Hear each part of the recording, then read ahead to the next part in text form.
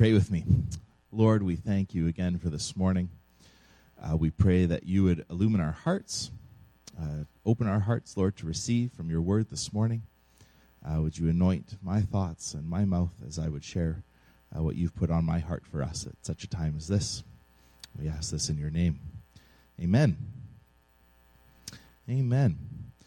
So as I said, we're starting a new sermon series on the book of Acts. Acts, of course, charts the beginning of the Christian movement from a small sect of Jewish believers in Jerusalem to becoming a much larger movement of multiple ethnicities, moving out from Israel to the regions around and then to the city-states in Asia Minor. And it ends on a real high point, of course, with Paul actually going to Rome to speak to the highest government official, which is the emperor. And so it starts very small and grows into a huge sort of tale of the early movement of the first church. This first chapter doesn't have a lot of action, though. It's an in-between moment. And that's how I'd like to frame this sermon and this chapter, is to think of it as the disciples living between the ascension and the day of Pentecost. We heard about the ascension and what Audrey read from the beginning of chapter 1. Pentecost happens in chapter 2. But here they are in between these two big events.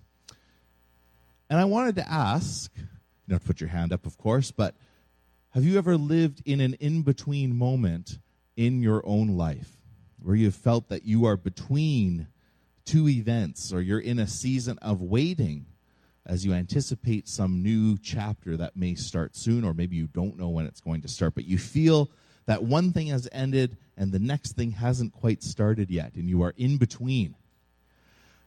Early in our marriage, right after Sarah and I got married, we were working in Eston, and our time at Eston came to an end. I've told this story before. And we weren't sure where we were going after that. So we'd had the big wedding, right? That was a significant moment, and then we had done this work for a time. But that time was now coming to a close, and there was just sort of this open-endedness where we didn't really know where we were headed after. And it was an in-between time. We just weren't quite sure what was in store for us. We ended up coming back to Dryden, and I went back to work at the tree nursery where I'd worked through high school.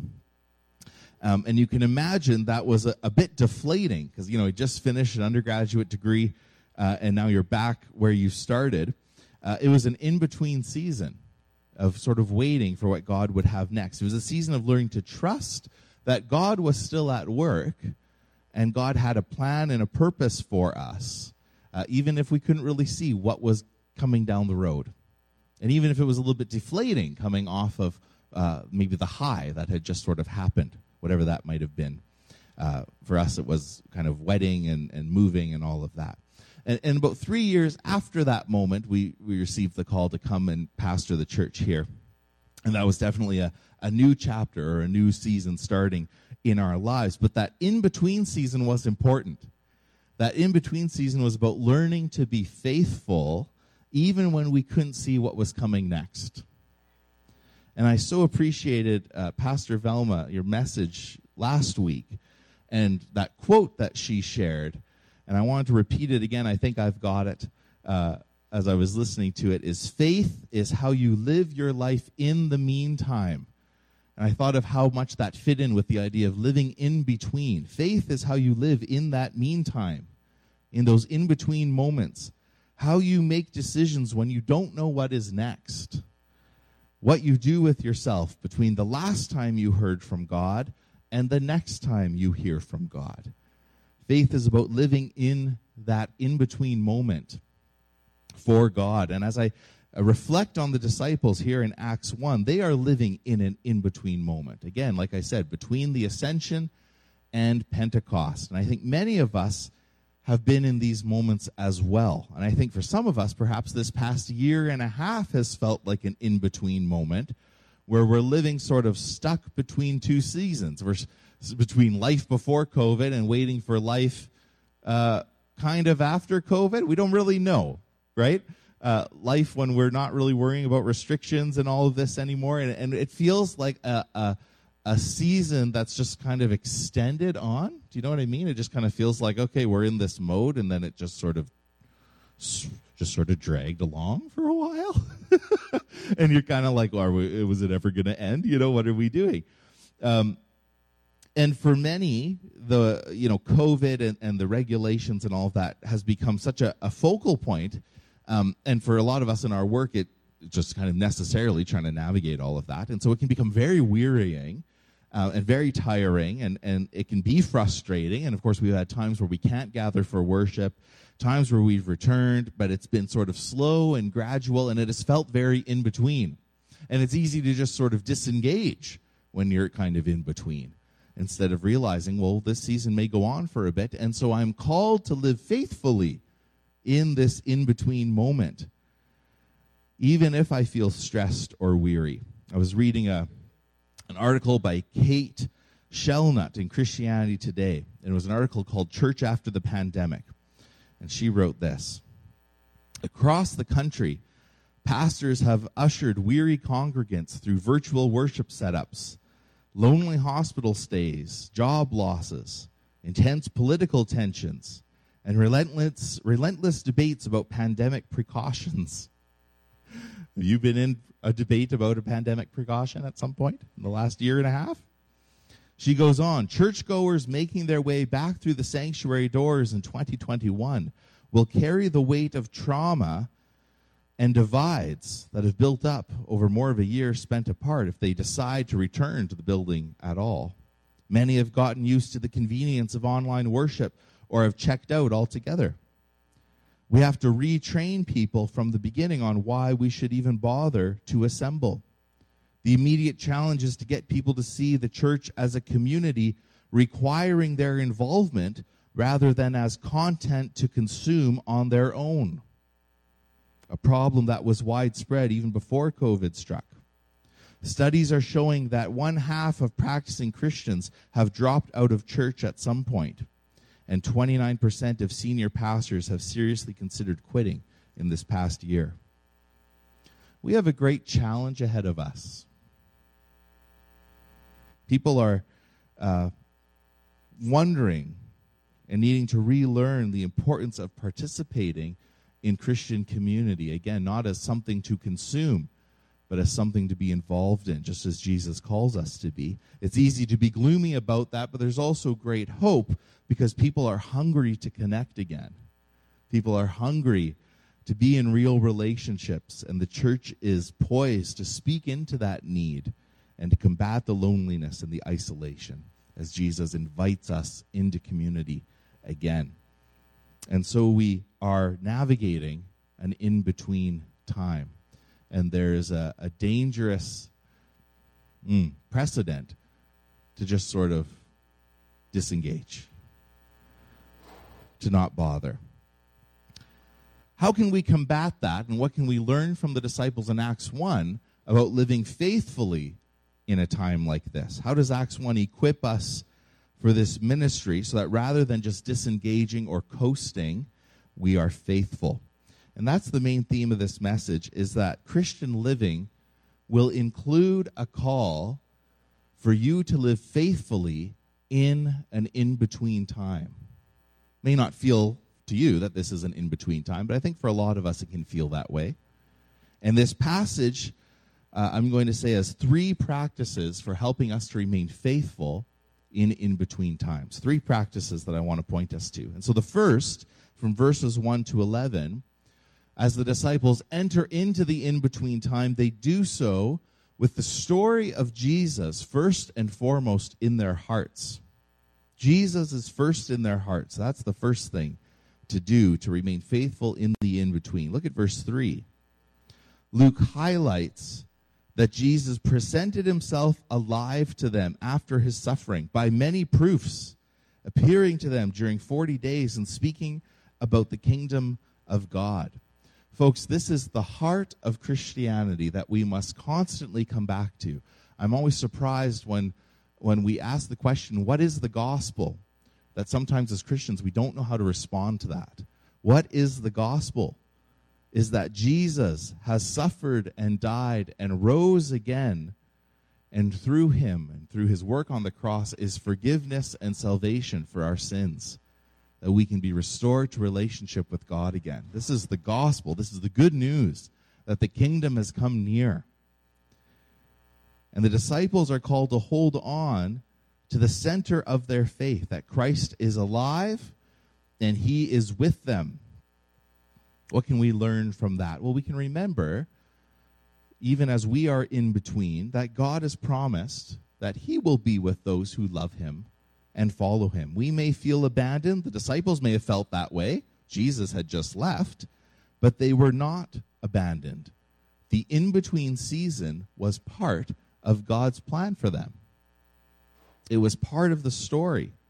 And likewise for us with COVID and the seeming unending restrictions and changes and questions and frustrations may seem not to end, but God is still faithful and he is still present and good even in the midst of the in-between and the unknowing of that.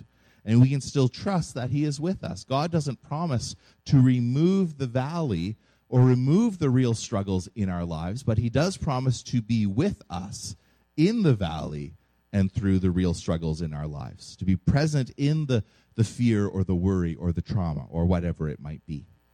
And so we're called to remember that God is deeply present and Jesus is alive and with us today. And so the disciples are called to be people who remember what Jesus has done and to keep him first and foremost in their hearts. What's the second thing the disciples do? Look at verses 12 to 20. As they keep Jesus first and foremost in their hearts, the disciples hold a prayer vigil and they deal with Judas's suicide. Verse 14 points out that they are joined together constantly in prayer. This is the idea of being in one accord, and it highlights their unity. It emphasizes, again, the importance of their faithfulness to the relationship with God in difficult times, in prayer. I wish all of us, and I myself included, took the time and energy to foster a deeper life of prayer. And as we kind of relaunch ministries and whatnot for this fall, and as we figure out when the best time to meet for our weekly prayer gathering is, I encourage you to be part of it. I was thinking of, there's 168 hours in a week. Can I give 1 hour to corporate prayer? I think I probably can. It seems hard to find that time, but when I sit back and go, yeah, I think I probably can try and find the time to set aside an hour. It's from this place of prayer and remembering Jesus and what he's done that Peter gives his speech, and he highlights Judas's downfall and the need for that leadership position to be replaced. And I think we should not overlook the courage of those who put their names forward, right? They put forward two. This is verse 23. Joseph and Matthias. That would have been a pretty courageous thing to do. They have no idea what's in store for them, right? Jesus has just been killed not long before. What do we learn from this, the praying and the dealing with Judas? I think we're called to deal honestly with what's happening in our lives, to deal honestly with the tragedy, perhaps, that happens in life. Many talk about COVID as a worldwide trauma, that we're all affected in different ways, and there's a grief to what we've lost. For example, I ran into a friend of my mom's, as we were heading into the bank one day, and she told me how her husband had passed away not long before, a couple months before, and very suddenly. They knew he was sick, but his actual passing happened really quickly, and she was breaking down. Because it was so sudden, but also because there was no funeral. There was no closure for this loss. Their family wasn't nearby. It wasn't as though they could really gather even with loved ones. And she was suffering from that loss in the middle of all of this. And I had an opportunity to be pastorally present to her and to extend grace to her and hope to her. But she needed to, and was willing to, thankfully, deal with the tragedy that she was facing in her life. And so here does Peter deal with the issue of Judas and what they need to do because of Judas no longer being with them. This is a sidebar for sure, but I think it's important because the text brings it up is just to talk about suicide for just a second. Suicide's difficult to discuss, but we really can't ignore it. And I just want to mention three things. Again, this is a sidebar really, really quickly, and I'm drawing on my New Testament professor, Dean Pinter. So, Dean, if you're listening to this, thank you. The first thing I just want to say about suicide is that however tragic it is for the victim and the family, and it is very tragic, suicide is never regarded in Scripture as an unpardonable sin. It's clearly not part of God's heart. But there is not a suggestion that those who take their lives are somehow beyond God's grace or beyond grief. The second thing I would say is it's remarkable to consider how many of the patriarchs and the prophets in the Bible deal with their own struggle to will to live. It's really like a who's who from Scripture. Moses, Elijah, David, Jonah, Jeremiah all face sometimes the struggle to will to live. And that is a good reminder for us that deep faith and commitment to God can go hand in hand with a struggle to will to live. Just because one might be struggling with the will to live doesn't mean that they've lost faith entirely. There's other processes going on. The third thing I want to say is we have resources to meet the risk of suicide. There's prayer, there's Scripture, the fellowship of the church community, the empowering presence of the Spirit, and all that's very important. It's part of maintaining health and hope in our lives. Yet there are also times where we need additional professional, medical, or mental health. And we should not shame those who need that extra help. And we should love ourselves enough to seek that help when we need it. I think it's worth noting to remember that both Judas and Peter betrayed Jesus. And Peter was restored, but Judas ultimately didn't live enough to know the end of the story. And so suicide's a real struggle for many, and I just want to acknowledge as a church that thoughts of the struggle to will to live are not automatically just signs of insufficient faith or lack of devotion to God. Each life is precious. We need to come alongside those who are struggling and love them well and get the help that we so often need. Sidebar closed. But because the text brings it up, I wanted to mention that from the pulpit. So far, what can we learn about living in between? First, the disciples enter the period with Jesus first and foremost on their hearts. Second, they're marked by unity in prayer. They deal with the tragedies before them.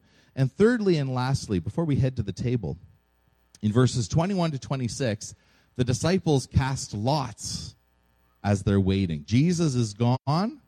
One of their own has taken his life. You think that the disciples could be despairing? And what do? They say, we're going to pray together, we're going to listen to Scripture, and we're going to discern God's will for who's going to replace Judas. We're going to cast lots. Casting lots is kind of like flipping a coin for us today.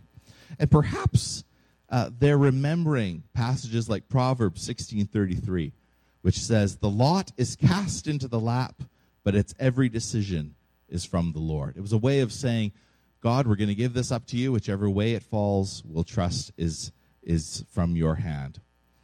Sort of like the passage in Proverbs 16:9 that says, in their hearts humans plan their course, but the Lord establishes their steps, right?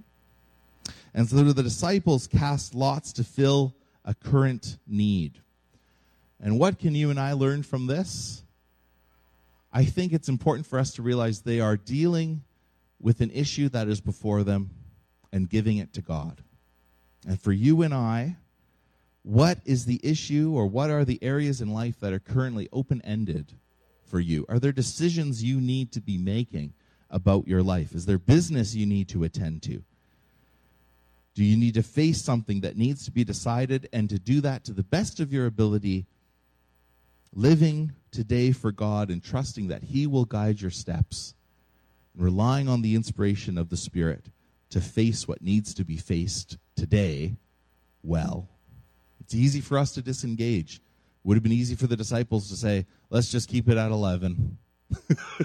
It's not worth getting into it, right? But they say, no, we realize a need needs to be filled. They would have been friends with Judas, right? They're probably grieving in some respects. I mean, also he's betrayed. So you can imagine the emotions, right? But we need to deal with what's in front of us and entrust that to God. So 3 things for us in the in-between. The disciples keep Jesus central. Folks, we need to keep Jesus central as a church, but also individually in our lives, especially during this season with COVID as it continues to go on. Secondly, the disciples devote themselves to prayer and community, and they deal honestly with the tragedies that are happening. And in the same way, folks, we need to be people of prayer and who are invested in our Christian community, who are living out the gospel of Jesus to the best of our ability to live for Him. Thirdly, the disciples commit their decisions to the Lord. They give it to Him. They're waiting on Him. And in the same way, we too are called to commit our daily decision-making, our lives, to Jesus, and trust that He will direct our steps. There was obviously a moment in our lives, as I said, where I knew God was turning the page, and that in-between time was finishing, and we were starting something new. But I'm grateful for that in-between season, because there was a learning that God was wanting to do in me. He was asking me to just simply trust Him and to practice contentment and to be a witness for Him right where I was planted. And it didn't seem very big or flashy, you know? It was like I was working with trees and dirt. But I was called to be content with where God had led me, to give my daily decisions over to Him, to be faithful with the small things that He had given me, right? To just trust that He's got us. He's got us. To live faithfully for Him. To be involved in prayer. To be involved in my church community as best as I can. Sarah and I were leading young adults at the time. And to be a witness for Him right where I was planted. And so for us today, for you, remember that God has a good plan, and He will see you through, and He calls us to live faithfully in those in-between moments. May we know Him in the waiting and the hoping. May it prompt us to want to foster a deeper life in Him, a deeper commitment to prayer, a deeper commitment to face the tragedies honestly that come our way, and ultimately to choose to commit our lives and our decisions to the Lord, and to trust Him and to follow Him in such a time as this. Amen? Let's pray together as we head to the table. Lord Jesus, we thank You that You call us into moments where we wonder, Lord, what You are doing and where You are leading. God, it's really easy to just kind of coast along and disengage from You and from each other, but You call us to live faithfully. And so, Lord, like the disciples in our text this morning, we pray that we would keep You first and foremost in our hearts. Lord, we pray that You would make us a people of prayer. Lord, we pray that You would knit us together in unity as the disciples are here. We pray, Lord, that we would be able to deal honestly with the hurt and the grief that we experience. Where one is grieving, that we can mourn with those who mourn. Lord, we pray that You would also help us to face the decisions that need to be made, not to run from them, but to do what we can to the best of our ability, and to trust that You will establish our steps. You will direct our steps. We plan our way, but You direct our steps. Lord, I pray that You would care for those who are in need today in this room, those who are maybe listening online, those who can't be here, Lord. We pray for those who are sick today, that you would bring healing and life. For the issues in our world, Lord, we pray for you to come with justice and with truth. We pray, Lord, that your name would be known upon the earth. Lord, that you would minister to the poor and the needy. And Jesus, as we come to this table today, we don't want to come in an unworthy manner.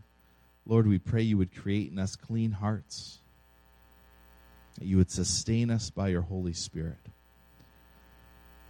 And friends, before we come to the table, I'm just going to invite you into a moment of silence.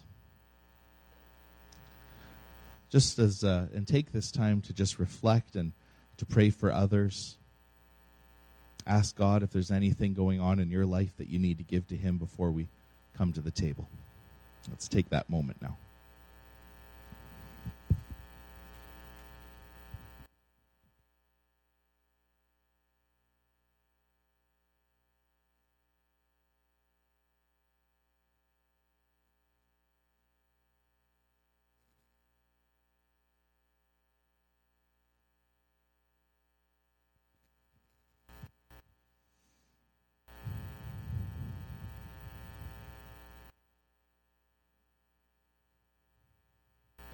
Lord, and with the words you taught us, we pray together.